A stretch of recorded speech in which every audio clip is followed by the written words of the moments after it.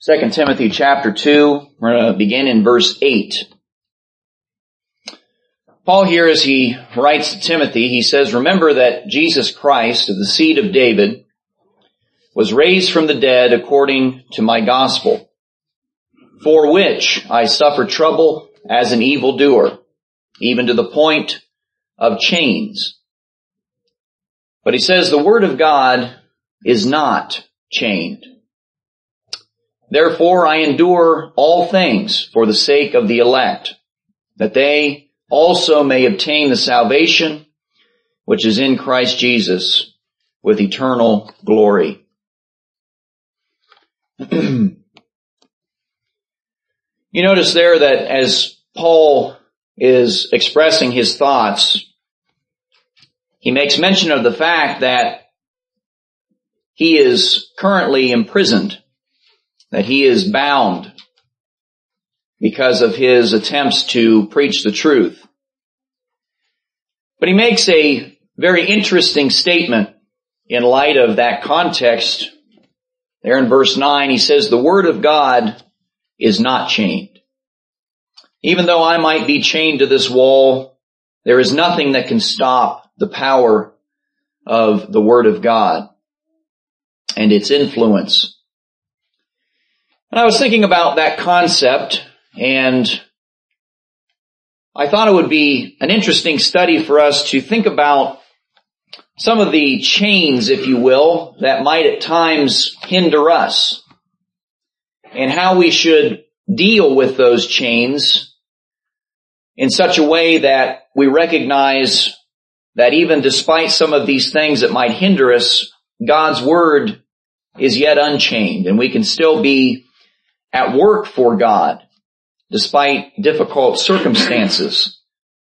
And so I borrowed the title of our lesson from a popular song that I'm sure most of you have heard before, Unchained Melody. The idea here that even though we might be chained in some sense, the melody of the gospel and the mission for which we have been called, the mission for which Jesus died, can remain unhindered. And so what chains may hinder our faith at times? As I first started to think about this concept, I was thinking about things that sometimes hinder us from being here at services when we come together to worship and to admonish one another. And obviously the first thing that I thought of in light of that context was sickness. Sometimes we're hindered because of our physical ailments, our different kinds of things that might be going on with these physical bodies that prevent us from being able to do the things that we might like to be doing. And obviously, as Christians, what should be at the top of that list would be spending time with the saints, praising God and giving Him the honor that is due. And so when we're hindered by sickness, and of course this isn't isolated to just the worship services, sometimes we're hindered in a much broader sense because of sickness that is persistent in our lives. How should we approach that in such a way so as to still be effective in the kingdom? Well, the first thing is we need to trust in God. When sickness comes our way, we can't just say, well, where's God? And say, well, I'm going to give up on my faith because clearly He doesn't care because He's allowed this terrible thing to befall me. That's not faith and that's not trust. And that's a gross misunderstanding, to be blunt, of what the Bible tells us about sickness and the terrible things that exist in this world and the source of those things. We know that those things don't come from God, but rather are the result of sin as influenced to be committed by our great adversary, the devil. And so when we're sick, we need to first and foremost keep our trust in God. And we have an example of that back in the book of Isaiah. Isaiah refers to the king Hezekiah And it was told, as we're going to read here, to him by the prophet, as the message was relayed to the prophet by God, that his days were numbered, more or less. And we see how he reacts to that here. Isaiah 38 and verse 1 says, in those days Hezekiah was sick and near death. And Isaiah the prophet, the son of Amoz, went to him and said to him, thus says the Lord, set your house in order, for you shall die and not live. We find that Hezekiah turned his face toward the wall. Notice he prayed to the Lord. And he said, remember now, O Lord, I pray, how I have walked before you in truth and with a loyal heart, and I have done what is good in your sight. And Hezekiah wept bitterly.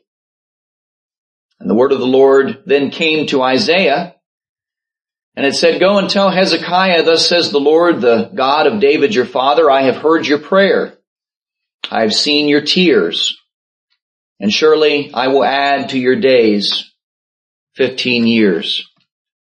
And so we see an example here of somebody who had been sick, but then he gets the news that, you're not going to live much longer. Your time has come. And rather than blame God or turn his back on God, rather he embraces his God and he goes to him in prayer. And we see that God is merciful to him as a result. In sickness, we also need to learn to praise God. And that can seem like a maybe backwards way of thinking, because when you're sick, you don't feel good. You don't feel like being positive. You don't feel like smiling. You feel like doing just the opposite, right? You just want to sit, and oftentimes we want to feel sorry for ourselves and we want others to feel sorry for us. But the Word of God likewise gives us instruction about when we are given these thorns in the flesh, if you will, to borrow the language of Paul, that we need to learn to rejoice in these things and use these times of weakness as a means of demonstrating a stronger faith. We can be a very powerful example to those around us, especially when we're perceived as weak or we have some kind of hindrance. When we, despite that hindrance, keep our faith and praise God, even in the midst of that storm, others see that, and that's a powerful example to them, for them to say, well, what does this guy have figured out? What is so good in his life that despite this terrible circumstance, he's still able to have a smile and to speak positively about God and about his faith. That will draw people in to God, you see. And we see an example of that with the Apostle Paul. In 2 Corinthians chapter 12, he's talking here about how God obviously had blessed him with an abundance of revelations through the Spirit, had inspired him in a number of ways. But he says in verse 7 there, lest I should be exalted above measure by this abundance that I'd been given spiritually. He says, this thorn in the flesh was given to me. He describes it as a messenger of Satan that had been sent to buffet him. Again, lest I be exalted, he says, above measure. Notice, concerning this thing, I pleaded with the Lord 3 times that it might depart from me. So he did the same thing that Hezekiah had done. He went and he prayed to God, but in regards to Paul, we find that God's response was different.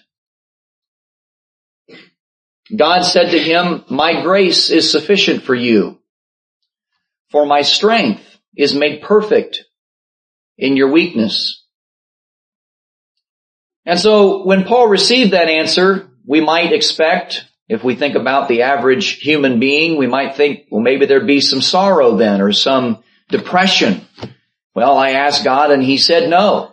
He said, my grace is sufficient for you. We might be kind of bummed out about that kind of an answer. But notice he says, therefore, most gladly I will rather boast in my infirmities. He says that the power of Christ may rest upon me. Therefore I take pleasure in infirmities and reproaches, when I have needs, when I'm persecuted, when I'm in distress. He says, for Christ's sake. For when I am weak, then I am strong. And so again, oftentimes the most powerful example to others around us of what faith is happens when we are going through perhaps some of our darkest hours. What about work? That's another one that immediately came to my mind. Again, in the context of the assembly, sometimes we're hindered from assembling because we have to work at our secular jobs. And that can be a hindrance or a chain, if you will, to our faith, because it can be kind of depressing, right? We get down because, well, it seems like they just keep scheduling me when I tell them not to, and I miss being with the saints. And sometimes, of course, work just in general can drag us down because of the environment, the people that maybe we have to work with who are not interested in God, or they're not interested in our faith. Maybe when we try and talk about those things, we're ridiculed, we're put down, and so we can be disheartened. And so how can we, despite these chains, again, allow this melody of our faith to ring forth? Well, first of all, we need to remember who it is we're working for. And we all have different employers. Maybe some of us work at the same place, but we work for different people. Our bosses change even within the different organizations that we work within. But in the scriptures, we're reminded of the fact that despite who we might be reporting to on paper and what company we might be employed by, that we're ultimately working for somebody that transcends all of that. Notice what Paul writes in Ephesians chapter 6. He writes here to bondservants, which we might make a equivalency to as employees. He says, be obedient to those who are your masters according to the flesh, and do so with fear and with trembling, and do so with sincerity of heart, as, notice, to Christ.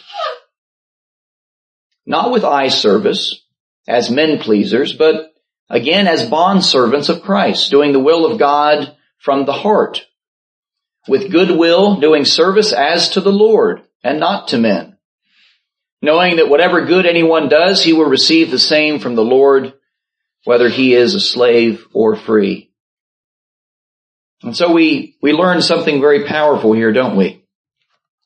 That our attitude needs to be, as we go and are about our daily work, that we consider ourselves working for the Lord.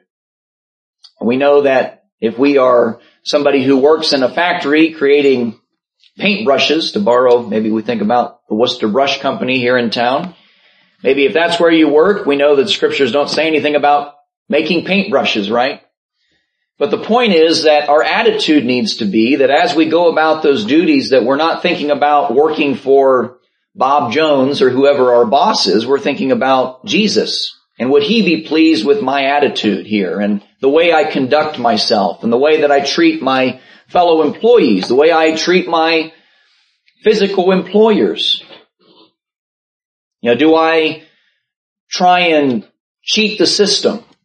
And when the boss isn't around, well, I'm just going to kind of take it easy today because there's nobody to pay attention to what I'm doing. So I'm just going to kind of sit back and I'll just kind of shirk my responsibilities.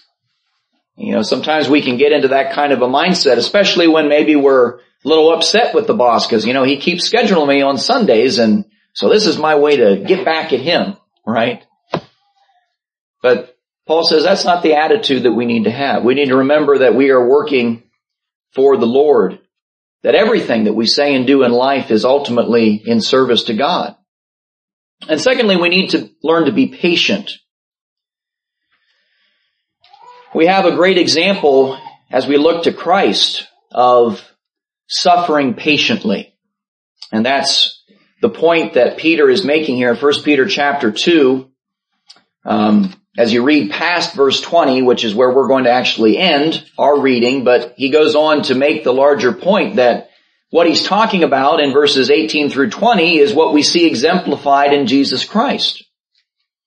And what is this example? What is this pattern that he sets? Well, notice again, he says, servants, be submissive to your masters with all fear. And notice not only to the good and the gentle. You know, it's easy to do a good job for somebody who treats you well and pays you well. But he says also have this same attitude towards those that might be harsh, those that don't treat you well, that schedule you when you don't want to be scheduled and don't pay attention to your needs and these kinds of things. He says this is commendable, verse 19. It is because of conscience toward God that one endures grief, suffering wrongfully. What credit is it if when you're beaten for your faults, you take it patiently? If you have it coming, you did something wrong and you're receiving now the just consequence and I'm going to be patient about this and I'm just, good, but that's what you deserve, right? But when you do good and you suffer and you still take it patiently, he says this is commendable before God. And so we continue to trust in God. We continue to look for opportunities perhaps. Maybe we get ourselves into a job where we're hindered. We're chained, if you will. It's really hard for us in regards to our faith and our optimism. You know, we keep trusting in God and we keep praying. And if the situation that we're in doesn't improve, I guarantee God will open another door for you and allow you a means to get into a better situation. We have to trust always in the Lord, but we have to be patient in the process sometimes. What about the chains of tragedy? We all face tragic events from time to time, whether it's the loss of a loved one or the loss of something that was precious to us. We go through things that shake us. And sometimes we can allow that tragedy to hinder our faith in God. And especially as we think about tragedy, I think it's important that we talk about the importance of placing blame appropriately. We had alluded to this earlier and made some comments, but we need to recognize that bad things happen because of not God, but Satan. And we can trace that all the way back to the beginning. And Jesus kind of talks about that here in John chapter 8 and verse 44. He's rebuking certain of the Jews on this occasion, but as he does so, he adds some commentary about the devil. And so he says, you're of your father, the devil, and the desires of your father you want to do. And speaking of Satan, he says he was, notice, a murderer from the beginning. That's what Satan does, is he kills, he separates. And he did so even clear back from the beginning of time. You go back to Genesis, you read there in chapter 3, and what happens? He lies, he manipulates, and through that deceit, he causes mankind to transgress the laws of God and to usher in the consequences that had been foretold as a result. He does not stand in the truth, Jesus says, because there is no truth in him. When he speaks a lie, he speaks from his own resources, for he is a liar, and he is the father of it. Powerful example of this point is the book of Job. You go and you study the book of Job and you see all the things that befell Job. And who caused all that? Well, it wasn't God. It was Satan, wasn't it? And to Job's credit, of course, he refused to curse God and die, as his wife had suggested. Despite all the suffering he was enduring, all the tragedy that had occurred in his life, he said, the Lord has given, the Lord has taken away, blessed be the name of the Lord. And once he got through that season, You read there at the end of the book how all of what he had lost was restored to him, and even more than what he had had at the beginning. That's a powerful commentary on our journey of faith as well. Even if in this life we don't ever receive an abundance of riches, we will receive an abundance after this life is over if we keep our faith. We also need to learn to rely on God's strength in the midst of tragedy. In 2 Corinthians chapter 4, beginning there in verse 8, we read, Paul says, we're hard pressed on every side, yet we're not crushed. We are perplexed, but we're not in despair. You ever had things go wrong and you just find yourself perplexed? Why is this happening? I don't understand this. Paul says, yeah, sometimes we're perplexed, but we're not in despair. We haven't given up hope. We're persecuted, but we know that we're not forsaken. At times we're struck down, but we're not destroyed. Always carrying about in the body the dying of the Lord Jesus, that the life of Jesus also may be manifested in our body. For we who live are always delivered to death for Jesus' sake, that the life of Jesus also, again, may be manifested in our mortal flesh. A few verses down there in verse 16, he says, therefore we do not lose heart. Even though our outward man is perishing, yet the inward man is being renewed day by day. He says, our light affliction, which is but for a moment, is working for us a far more exceeding and eternal weight of glory. While we do not look at the things which are seen, but at the things which are not seen. For the things which are seen are temporary, but the things which are not seen, he says, these are eternal. And so we see the attitude expressed by Paul, despite all that he faced, all the tragedy that plagued his life as a Christian. He had this attitude because he recognized that God was with him. And if God is with us, then truly who can be against us, as he expresses there in Romans 8. You know, the psalmist wrote in Psalm 34 and verse 18, it says there, the Lord is near to those who have a broken heart and saves such as have a contrite spirit. I always think about that verse when tragedy strikes either myself or someone close to me. The Lord cares, and he is near, and he is there for us. And so we must continue to trust in him.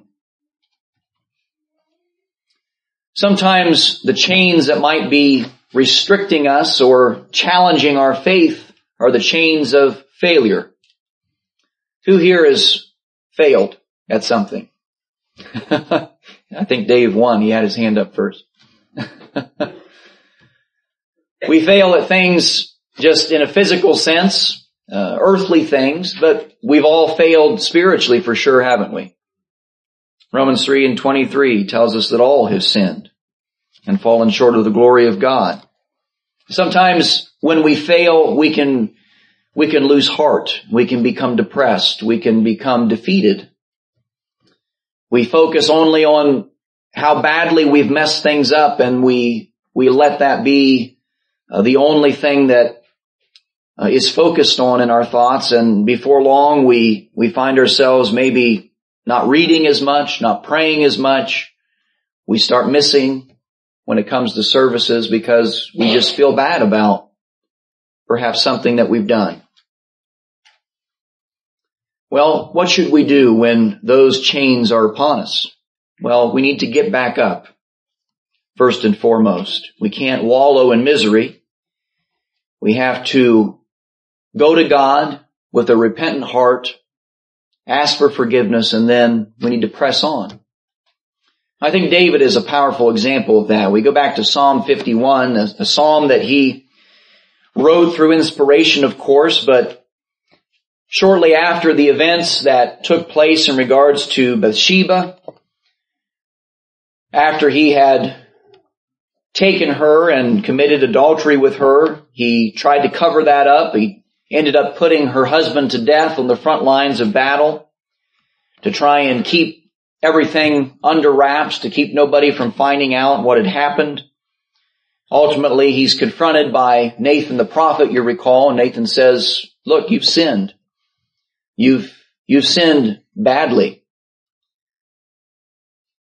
And David, in that context, you recall, doesn't deny it. He doesn't try and further reason himself out of it, but he rather acknowledges immediately and he asks for forgiveness. And we see here that same penitent heart expressed in this 51st Psalm. We're going to read first of all the first 4 verses here, and he says, have mercy upon me, O God, according to your loving kindness, according to the multitude of your tender mercies. He says, blot out my transgressions, wash me thoroughly from my iniquity and cleanse me from my sin. For, he says, I acknowledge my transgressions. My sin is always before me.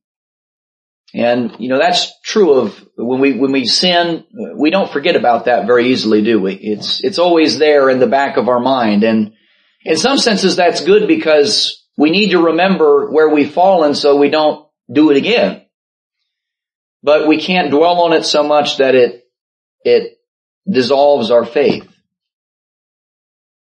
He says in verse 4, against you and you only have I sinned and done this evil in your sight, that you may be found just when you speak and blameless when you judge. In other words, he was acknowledging that there was no fault on God's part here, but this was all on him. And so we need to acknowledge our sin, sure. But one of the other things I think is very important in regards to our failures is being able to use the experience that we gain from those failures to help other people. Sometimes we go through something and at the time we can't understand why in the world did I go through that? Why did that happen to me? But as you go on down through your life, you find that you encounter other people who are going through the same situation, who are facing the same temptations or facing the same kind of tragedy that you faced. And suddenly now you have an opportunity to be someone who can sympathize with where they're at. And you can be a very powerful influence in helping them to overcome that same thing that you had to endure. We can help each other. And we see that same thing likewise expressed here in the same Psalm, Psalm 51. And jumping down to verse 12, notice he says there, restore to me the joy of your salvation and uphold me by your generous spirit. And then notice what he says he's going to do once he receives that forgiveness and begins to move on. He says, I'm going to teach the transgressors your ways, and sinners shall be converted to you. Deliver me from the guilt of bloodshed, O God, the God of my salvation, and my tongue shall sing aloud of your righteousness. Lord, open my lips, and my mouth shall show forth your praise. And so, again, sometimes in the midst of things we have a hard time understanding. We're perplexed, again, to borrow the language that Paul used. But further down the road, we find that those experiences oftentimes are of great benefit to those around us in our lives who we can help and strengthen. Now, the final thing on our list this morning might be unexpected. The chains of blessings. You might say, well, now hold on. Now, how is that a chain? Blessings are something we want. Blessings are something we look forward to. But sometimes I think if we're honest, when we're very blessed, that can become a hindrance to our faith, because you know what can happen when we're very blessed? We can start trusting in those blessings. And we can start putting so much trust and faith in those things that we start to think, well, maybe I don't need God as much. Maybe I don't really need to pray as much. I don't really need to study as much because, I've kind of got this under control and look at everything I've got going my way. We start to think about those standards that the world would put up on a list of, well, as long as you got these things checked off, you're doing pretty good. You got a house, you got cars, you got some money in the bank, you got food and clothing, and you got money for entertaining yourselves throughout the week. Well, then you're doing well. You don't really need to worry about things. And sometimes those blessings can distract us. Think about the parable of the sower and the thorns that grew up on some of the plants that begin to grow as that seed had been spread, and talks about how they choked out that good plant. We need to remember that this world is not our home. 1 Timothy chapter 6 and verse 6, Paul is writing there about earthly things and how our attitude needs to be towards those things. He says, godliness with contentment is great gain. He says, we brought nothing into this world, and it is certain that we can carry nothing out. Doesn't matter how rich we become over the course of this life. None of that is going to have any kind of effect on our soul. It's not like when we transition out of this life to the next, we can point back to the mansion that we had, or the nice car, or the bank account that we had accumulated, and say, but God, I had all these things, so doesn't that count for something?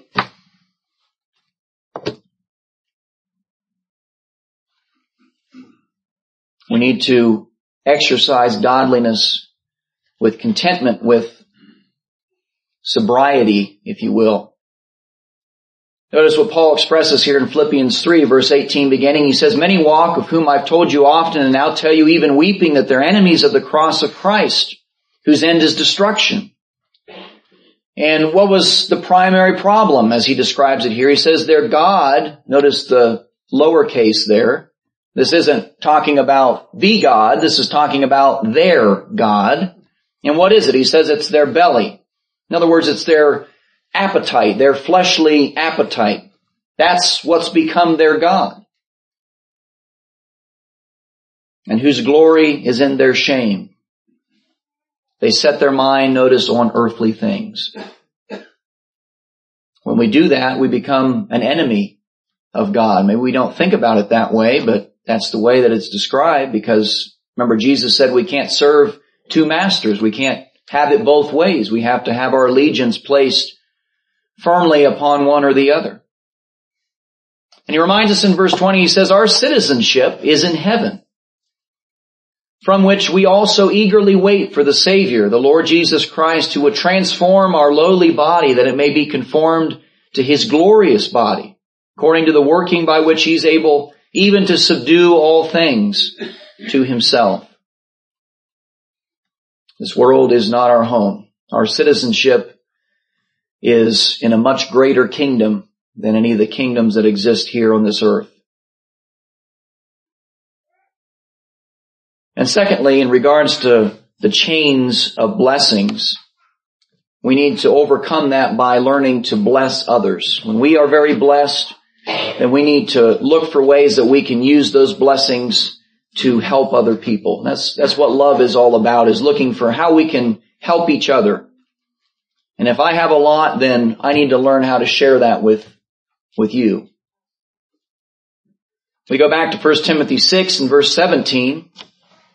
And there Paul says, command those who are rich in this present age not to be arrogant, nor to trust in uncertain riches.